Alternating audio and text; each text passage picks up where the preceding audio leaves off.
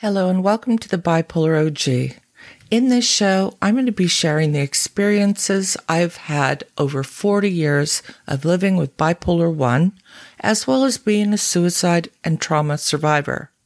But most importantly, I'm going to be sharing how I was finally able to manage my illness, turn my life around, and against all odds, maintain stability. Today's episode originally aired on my YouTube channel, which is The Optimistic Chick. It's now actually been combined, so it is the Bipolar OG, not to be too confusing, which it is, but this is going to be talking about relationship repair within the bipolar family or friends or loved ones. I hope you enjoy. Let's get right into it.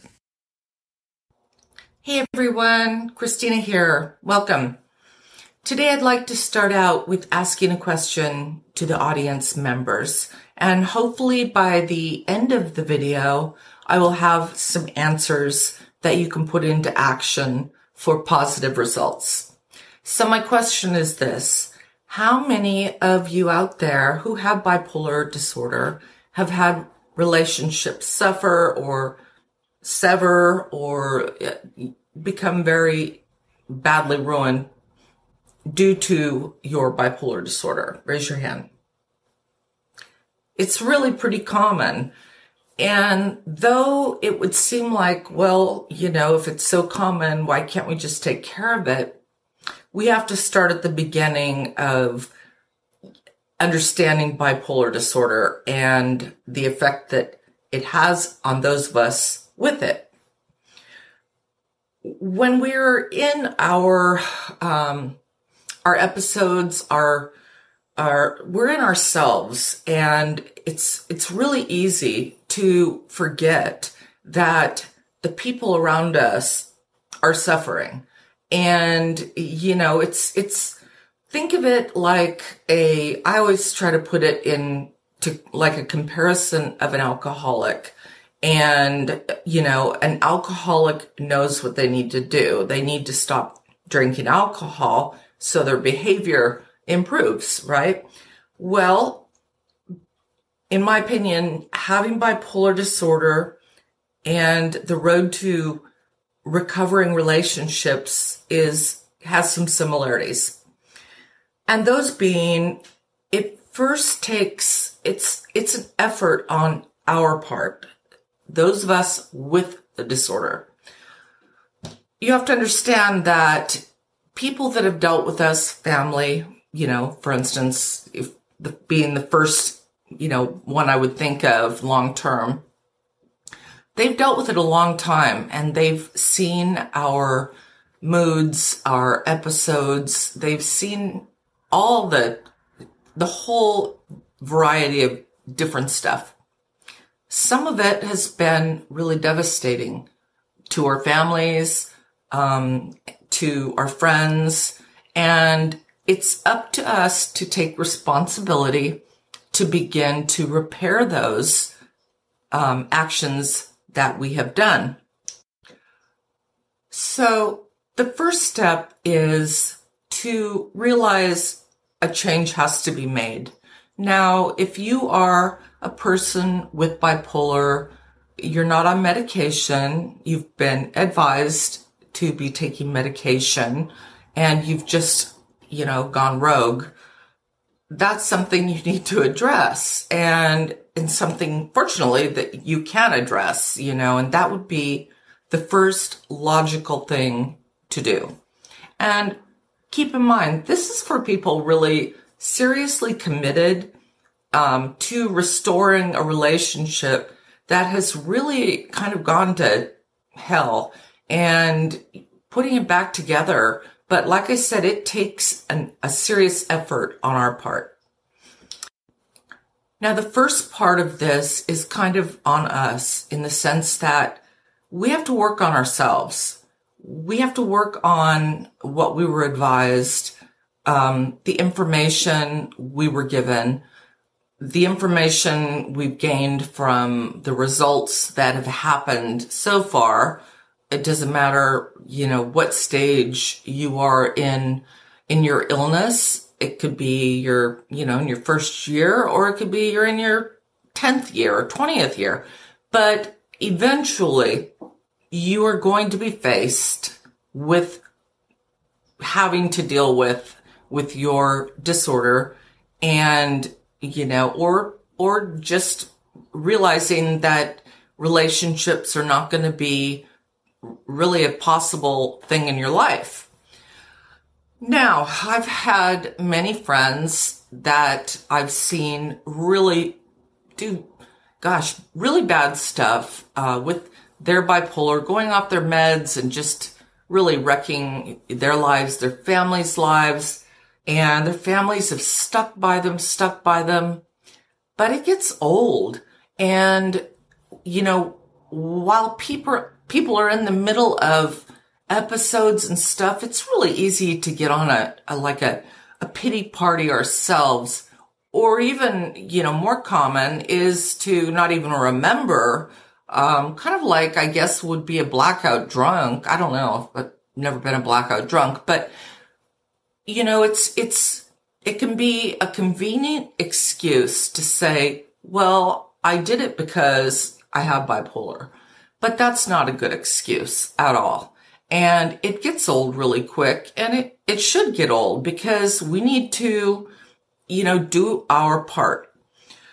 So in doing so, getting ourselves right, taking the advice of a doctor and realizing, okay, we need medication. That's just, it's got to happen. So the first step would be, leading a healthier lifestyle, following a doctor's recommendation, taking medicine. That's the first step. And give that a little time to work, and to have a change where, really you begin to feel the results, even before you begin having your family or loved ones see them. There's a really huge advantage to taking back our life and our control. And those, in my opinion, are, having bipolar is to me, it's like defined of a loss of control, a loss of me, whereas, and for many years, I felt really kind of helpless, and I just kind of blamed it on, well, I have this or I have that. And then all of a sudden it's like, you just can't keep doing that, and you have to take stock. And when I started to literally pay attention to, okay, this is not getting better, it's actually getting worse, I need to listen to the doctors. When I started doing that, something happened that was, really pretty remarkable to me. And that was, not only did I become balanced and level, for me, in a long time, I was level. I was almost like afraid to even think anything about it for a long time, because I didn't want to jinx it. And that's, how, bad and how long I had kind of dealt with the negative outcome of my illness. So for me, not only did taking my medicine responsibly and following a doctor's care, not only did it level my moods, but it gave me a new self-confidence, more self-esteem. And with that, my family, I definitely approached them with apologies. And before I was stable, I might have apologized and said, sorry, or maybe I blamed it on having bipolar. But I really became aware of the impact that it has on our relations, and I felt it. And I've always been an empathetic person, but I really felt it, and I felt how important it was for me to continue to stay the course so that I could show my family and friends that I was serious and it wasn't just words, me saying, oh, I'm going to do this. And then 3 months later, I was doing something else. I really needed to prove myself. And I've had it a long time. So I knew that it was going to take time, but I wasn't aware of what an amazing impact it would have on my family and my friends, and the impact their impact had on me.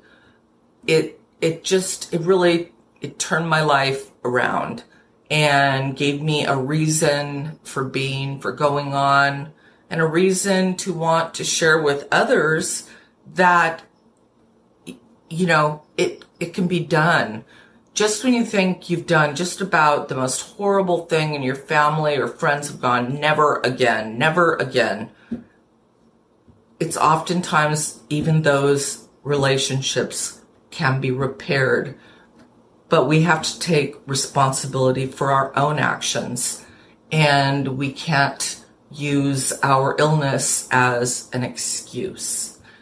So I hope that my own experience and experiences of friends that I have shared will give you some hope and little guidance, and to where you maybe give it another thought, those damaged relationships. And when you're really committed and ready to repair them, it's possible to do that. Anyway, I hope you found this video helpful, informative, and if it can repair even one relationship in your life and save your own life, isn't it worth it? I think it is. So thanks for watching, you guys. Please don't forget to like and subscribe.